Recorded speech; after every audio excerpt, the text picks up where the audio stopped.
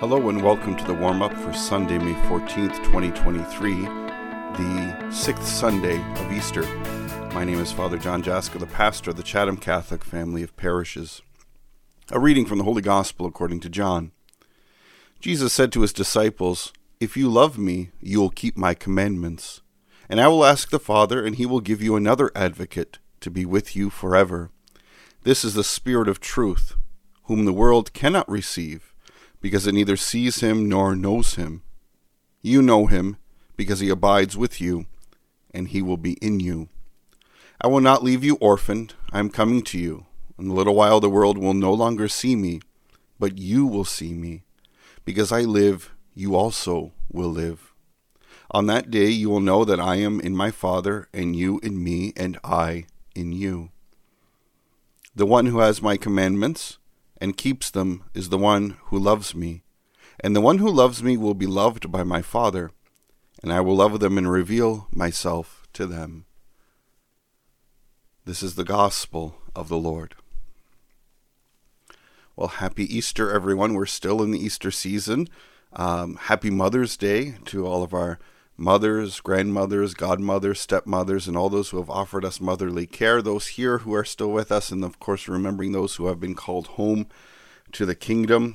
Hopefully you can do something special for those mothers in your lives. We hear from the Gospel of John, and in this relatively short gospel, there's a lot packed into it. It's rooted in love. The very first line is, "If you love me, you will keep my commandments." It's a reminder to us, if we're going to be disciples of the Lord and we love him, we're going to follow what he's called us to do, to love, to serve, to sacrifice. And that's especially important in the gift of our faith. Our faith is not just liturgical, not just time of prayer, but prayer that leads to action, leads to sacrifice, leads to the cross, of course, leads to the resurrection.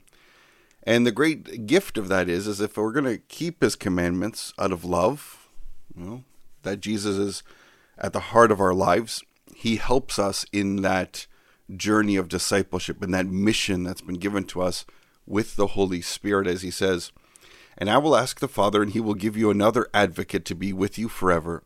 This is the Spirit of truth." And of course, it's the Holy Spirit. Holy Spirit will be that reminding presence, that grace, that gift that helps us always turn to Christ, and of course through Christ to experience the gift of the Father. And it's interesting because Jesus says, "You know him because he abides with you, and he will be in you."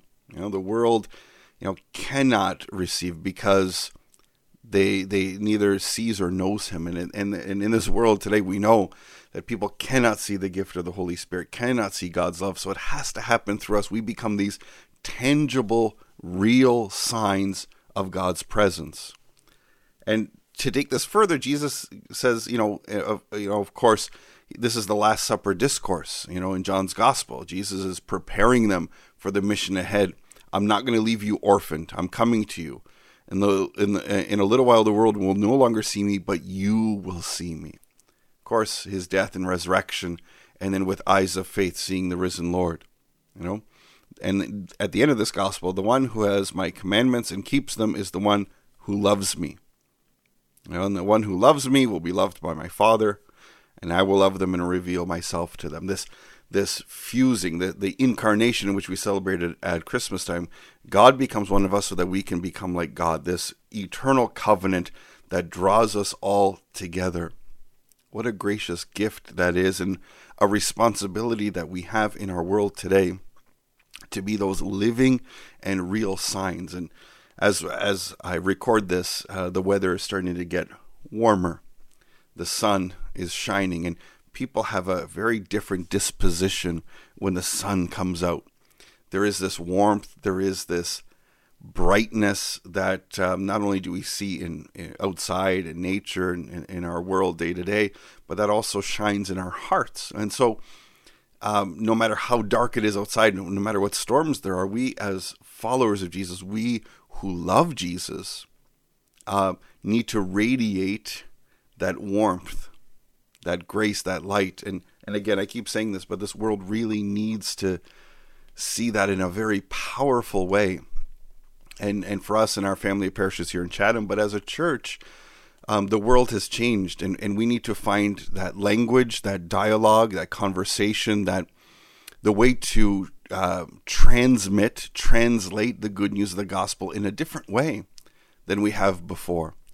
More of a sense of a missionary, embracing the life of the first apostles who had to preach, had to share, had to serve in a world that did not know Christ, did not believe in him, and kind of had to convince, show, and radiate that love of Christ in various ways, especially St. Paul, who went to the Gentiles, the non-Jews, to show them Christ. Well, we are in a situation, certainly in the Diocese of London, but I think in North America and really around the world, a way to re-evangelize, or a new evangelization, looking at new methods, new opportunities to be able to have people encounter Jesus.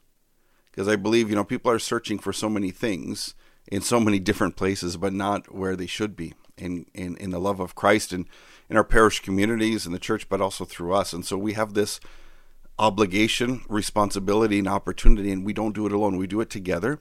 But as we get closer to the end of the Easter season, celebrating Pentecost, the Holy Spirit is our advocate, is our guide, is our support to be able to move forward, to be able to be that light. And that means we're going to have to change how we do things to be able to stir the hearts of people in this world. It's too easy to condemn, to ignore, or maybe even to walk away from our culture and our society today, saying it's just too much. And yet Jesus is the one that calls us into the storm, calls us as his disciples to calm the storms in this world with truth, with love, with mercy, with grace, with courage. I think that's the hope for us at the end of the Easter season, as my prayer reflects for us here in the Chatham Catholic family of parishes, but as a church, that how can we muster that courage to be able to and be willing to change, to adapt, not for the sake of trying to be modern or new, but to capture the hearts of those who are searching in so many different ways, and in so many places where they won't find Christ, they won't find peace, they won't find eternal life. The church has always adapted, always changed the methods and the processes to share the gospel. Well, this is an opportunity and a rallying cry for us now to do the same in the way we function, in the way we operate, in the way we translate this one gospel, this one message, this one hope in Christ.